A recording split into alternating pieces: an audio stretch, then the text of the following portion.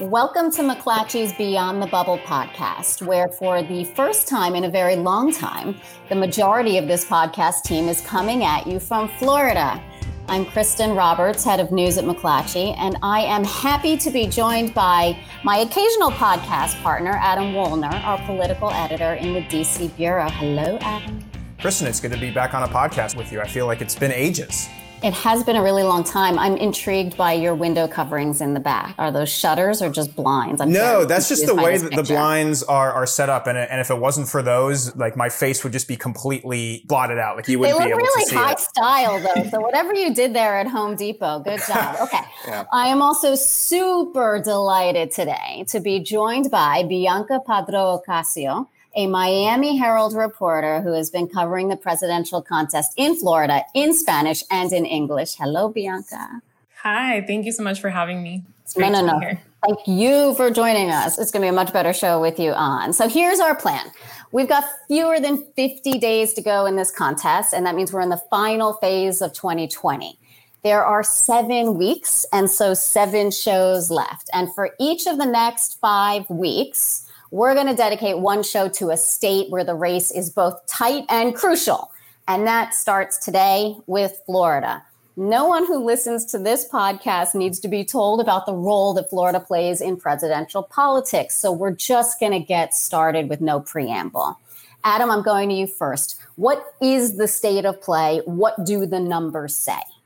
Yeah, if you just want to look at what the polls say right now, and we can get into a little bit later how much we want to trust those in Florida in particular, but just looking at the 538 polling average this morning, you're looking at a narrow lead right now of Biden by about 2, which is actually one of the better results for Trump right now, just looking at sort of the battleground map in general. We've been talking ad nauseum on this podcast about the core 6 battleground states, which include some of those Midwestern states, Wisconsin, Pennsylvania, Michigan, North Carolina, and Arizona. Some of those numbers aren't looking quite as great for the president. But I think if you talk to strategists on both sides, you know, they view this as a toss up, right? Even if some of these polls do show Biden with a slight edge, based on some of the huge polling misses we've seen in Florida in recent elections, I think Democrats in particular are wary about trusting some of the public polls that we're seeing here. But really, you know, what's important to keep in mind with Florida and it being a swing state is that, you know, it is absolutely critical for Donald Trump to carry this state if he wants to win a second term.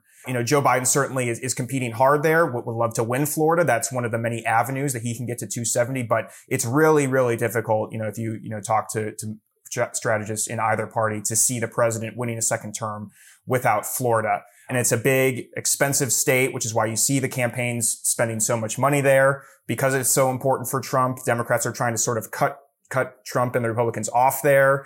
You know, it's kind of they see that as the quickest, easiest way to deny him a victory is if they're able to sort of eke out a victory there, or at least make him spend a lot of resources there. But as of right now, less than 7 weeks from the election, I don't think you're going to find anybody who's going to say that this isn't a pure toss-up right now between Trump and Biden. Okay, so that's all well and good. That's what the polls say. But Bianca, what do the lawn signs say on the ground? Does the on-the-ground intel comport with the numbers? Yeah, I think Adam is absolutely right. When he talks about Florida, you know, it's all about the margins here. It's all about how much can you carve out of each community that is growing here, not just in South Florida, but in Central Florida as well.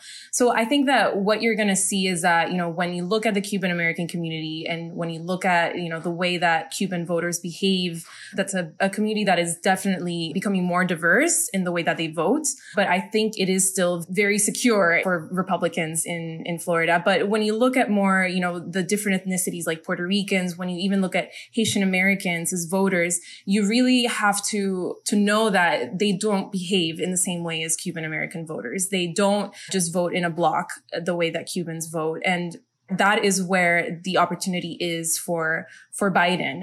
You know, how many people can he carve out from those different communities that are growing in Florida? So I think that, you know, I was just in Kissimmee when Biden had his visit there. And, you know, I think that at least Puerto Ricans still need more of a reason to vote for Joe Biden. They need to see, what are the specifics when you look at his plan, how much of it can actually be accomplished, which is something that was very much a talking point among community leaders. So, I think that the excitement factor is still not necessarily there with some communities. And that is, an opportunity window for Democrats in Florida in the next several weeks. It's always important for people to listen to reporters and experts break down the Hispanic vote. Like, too many people talk in this incredibly reductionist way about the Latino vote. There's no Latino vote. It is not a thing. That is mythology, right? And I'm so fascinated, Bianca, about your reporting from Central Florida, right? And you're reporting particularly in the Puerto Rican community, which is so much larger today than it was 4 years ago. Flesh that out a little bit. How are you thinking about that as a voter group?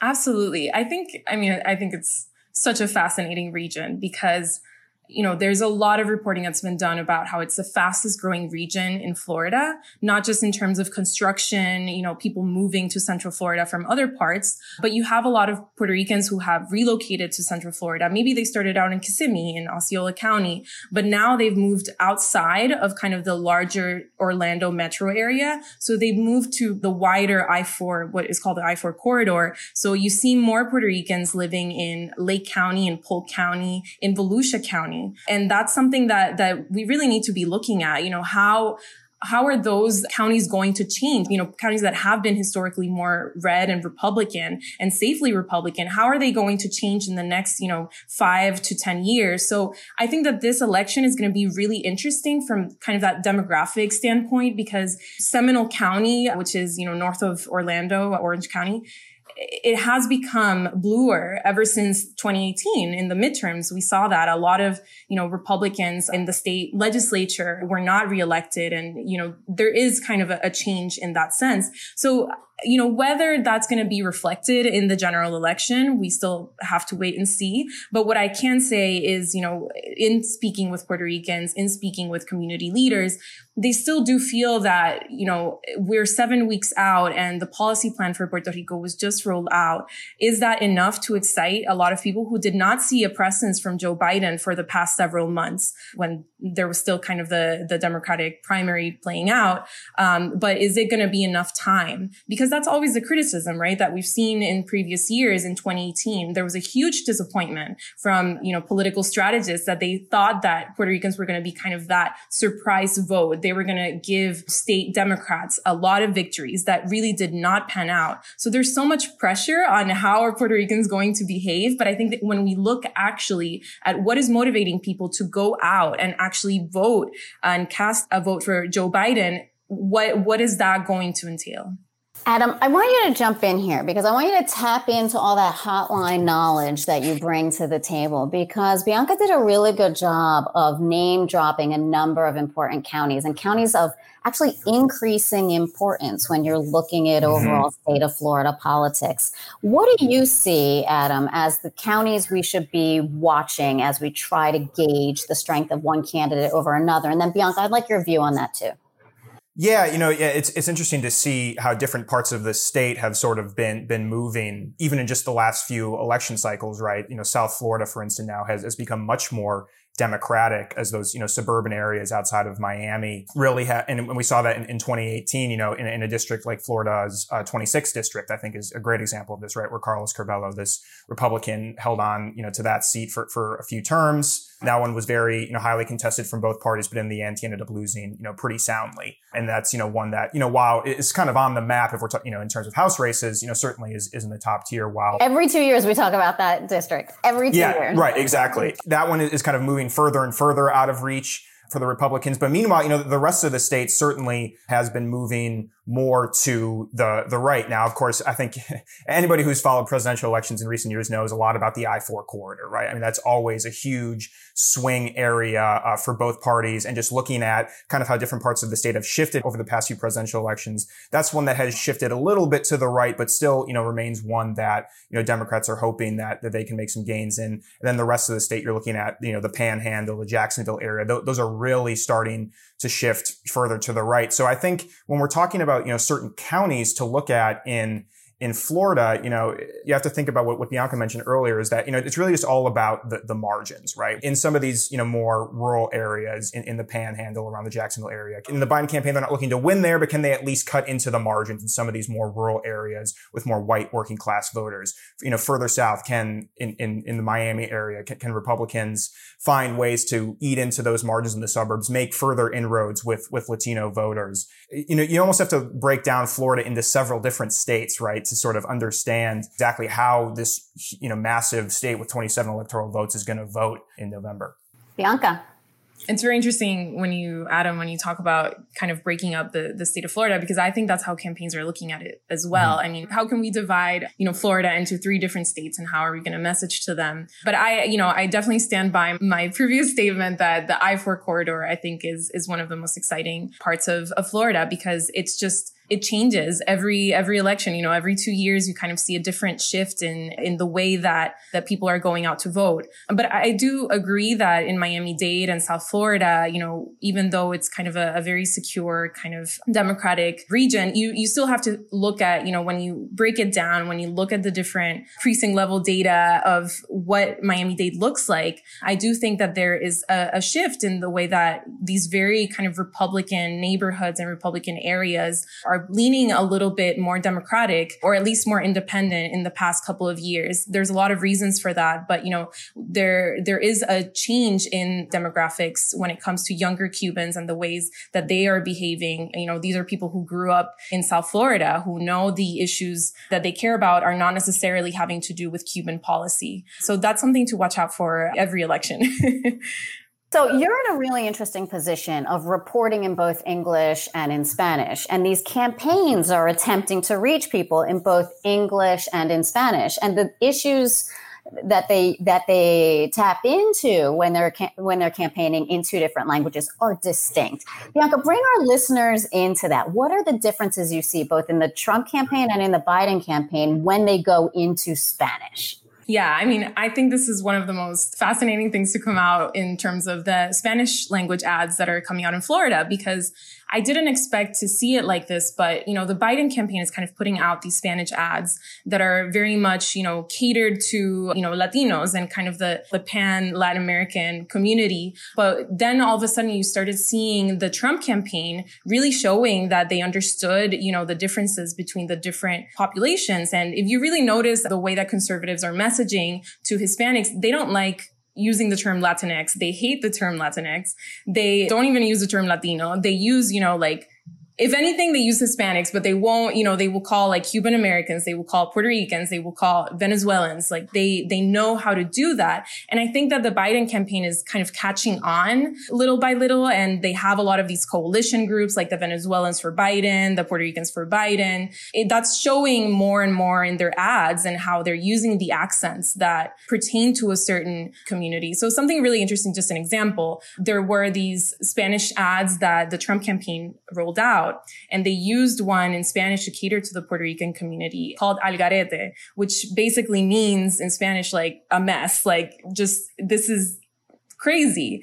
And in it, they kind of talked about, how the Biden campaign and all the liberals were boycotting Goya and, they were doing all this boycotting Hispanic businesses and all this stuff, but they used slang that was Puerto Rican. And a lot of people saw that accent used as kind of being a little cartoonish, but I thought it was very interesting. I mean, it showed competency, and that's what they really want to be doing and messaging to Latinos is we understand where you're coming from. And then the Biden campaign came out with a TV ad featuring Bad Bunny, who is a trap singer from Puerto Rico, a rapper, using one of his songs and playing, footage of Trump. And it was a little, it wasn't a serious ad necessarily, but it was a breakup song. And they used the hashtag rompe con Trump, like break up with Trump. And this was messaging to, Latinos who maybe are not totally decided that they want to vote for Trump or Biden. So, it's things like that. Like you just show that you're understanding where people are coming from. You're not necessarily trying to launch, the Project Lincoln ads, but you're just trying to show that you get it. Adam, I do wonder a lot, sitting in Florida, having come from DC and the political circle, I just wonder a lot whether Democrats get so distracted by a different Latin story than what is distinctive to Florida, right? They understand the Latin community as it's defined by California or Nevada. And did they not have the sophistication in their approach to Florida the way that the Trump campaign did have a level of sophistication in their ads because of that? Or what is why did it take the Democrats and Biden's team in particular so long to land on its ability to be nuanced in its approach? Yeah, I guess I see a couple things. One being that, and I think, this has been a criticism of Democrats for years now, is that they often will take voters of color for granted. Whether you're talking about Black voters, Latino voters, because these are groups that historically have voted overwhelmingly for Democrats. And especially coming out of 2016, there was so much talk about the white working class shifting from Trump in the Midwest. And then in 2018, it was all about the suburbs. I think that is where a lot of the energy has been focused, from Joe Biden Democrats up and down the ballot. And you can understand that, especially when you look at the map. And, one of the easiest ways for Joe Biden to get to 270 is just to flip Wisconsin, Pennsylvania, Michigan, and that's it. And there aren't really all that many Latino voters in those states. But then all of a sudden, when a state like Florida, is looking like it's coming more into play, that's when, these messages come in handy. And oftentimes I think a lot of those voters feel like, oh, it's September, an election must be right around the corner. Now they're going to start to appeal to us. We only hear from them, every 2 years, every 4 years in the fall when it's election season. And that's when they need our vote. So I think, Democrats run the risk of, even in a year like 2020, where in the short term, I think that they maybe could get away with not winning as much of the Latino vote in a state like Florida, just given the way that the map is shaping up. But they have to think about the long-term direction of their party and how critical voters of color, how critical Latino voters in states like Florida, Arizona, Nevada are going to be to them long-term, and how they can't just treat them as a monolith, and they need those individualized messages to win them over, and they need to start running those earlier than just the fall of an election year. Yeah. Bianca, you agree with Adam? I see you nodding your head. Yeah, I think it might be a mix of that and also just lack of money early on, and not necessarily thinking that Latinos are worth investing in very early on. So, I think that there's more of a recognition from Democrats that Hispanic voters are not just an afterthought. But I think that, that didn't necessarily show early on in this election. And there was a lot of early criticism of that. So I do think it's a mix of both. And to be clear, it's national Democrats, right? I mean, local Democrats know exactly what their audience is, and they're far better at doing this than national Democrats are in Florida. And, Florida is a very expensive state, and to Bianca's point, where especially earlier on in a campaign, before you really get into the swing of things, if you're a challenger, you're not raising all that much money. Joe Biden had some financial troubles coming out of the primary for sure. And I think there was also a question up until relatively recently, how much is Florida actually in play for Joe Biden and the Democrats? I think the way that the results went in Florida in 2016 and in 2018, Florida was one of the bright spots on the map for Republicans in a year that was otherwise a Democratic wave year. I think there were some questions earlier on, is it actually worth investing in such an expensive state like Florida when there are other avenues to win? But clearly, when the polls are showing such a close race, and you have, these voters are going to be critical to their coalition going forward, you certainly can't ignore it. I think you're totally right about that. I think that's totally accurate. I don't think this party really had decided what they were going to do in Florida. And I'm talking about the Democrats. I don't think Democrats have really decided what they were going to do in Florida until we got deep into 2020, actually. Right. And that's why you saw a lot of members of the party start to put pressure on Michael Bloomberg to spend big there. And he, made a commitment over the weekend to spend $100 million over the next 7 weeks, which is no small sum, even in a big state like Florida. Which is why we're stuck with you today, because Alex Rorty is off reporting that, isn't it? Yes. Yeah, exactly. Yeah. Apologies to the listeners in advance. Awesome. I want to get to the second and last part of the show, which everybody who listens to this show knows is my favorite part. It's where you guys get to tell me something that I don't know. And this time I'm going to go with our special guest, Bianca. What's new in your notebook? I think that something that we really need to be paying attention to is, and I'm fascinated by, Puerto Rican voters, obviously, but I think that when thinking of Puerto Rican voters, I think that they're closer to Haitian voters than they are to Cuban voters. And that's something that, I was talking to my colleague, Jacqueline Charles, who covers the Haitian community very deeply here. But Puerto Rican voters need a reason to go out to vote for a certain candidate. They have experienced, a lot of them after Hurricane Maria, when they moved to Central Florida, a lot of, candidates and a lot of politicians kind of going to the motels and, talking to Puerto Rican voters, but not necessarily seeing exactly how they're being represented at the national level. So Haitian voters are exactly the same way. They need a reason to go out to vote. And these are people who, are listening to the media from the places that they're from. They're listening to Puerto Rican TV and, Puerto Rican radio, and Haitian voters are listening to,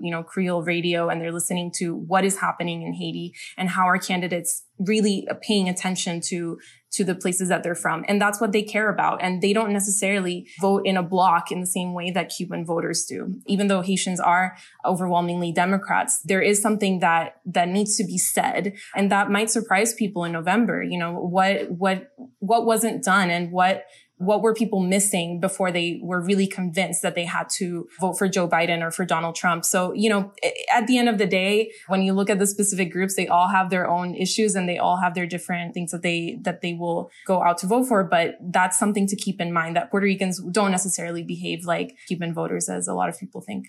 God, that's a really good one, Bianca. Well done. All right, Adam, your turn. So I think, we've already been starting to prepare listeners for this possibility that, we're going to have to be patient on election night, right? With changes to voting, across the country, a lot more people are going to be voting early or by absentee, just all of the votes just aren't going to be in on election night. But for those who still really want to get a sense of which way the race is going on election night, Florida may actually be your best bellwether. Unlike most states, they are allowed to start processing early votes ahead of election day. So even though most Florida voters still plan to vote before election day, there's a recent Monmouth poll showing that only a third of Florida voters said that they were going to vote in person. The rest said they were either going to vote in person at an early voting location or by mail. A lot of those votes are going to be counted ahead of time. It's a relatively early poll closing. So while we may not actually know the winner of the presidential election on November 3rd, Florida still may be our best gauge of which way things are going to turn. Thank you. That's a super good point, Adam. So well done. All right, everybody. One last note before I sign off and thank all of our listeners and Jeremy and everybody. You've got to read the Miami Herald if you care about what's going to happen in Florida. I cannot implore you strongly enough to be reading Bianca and read David Smiley. And with all the respect in the world to my friends and former colleagues at Politico and to Patty at the Times, the Miami Herald is going to crush this election. If you want to know what's happening, read Miami. All right. So thank you to our producer, Jeremy Sheeler, and to our executive producer, Davin Coburn. And thank you to our listeners. Check us out on Apple Podcasts, Spotify, Stitcher, or whatever podcast app you use. And if you like what you're hearing, leave us a rating or a review. Talk to you next week.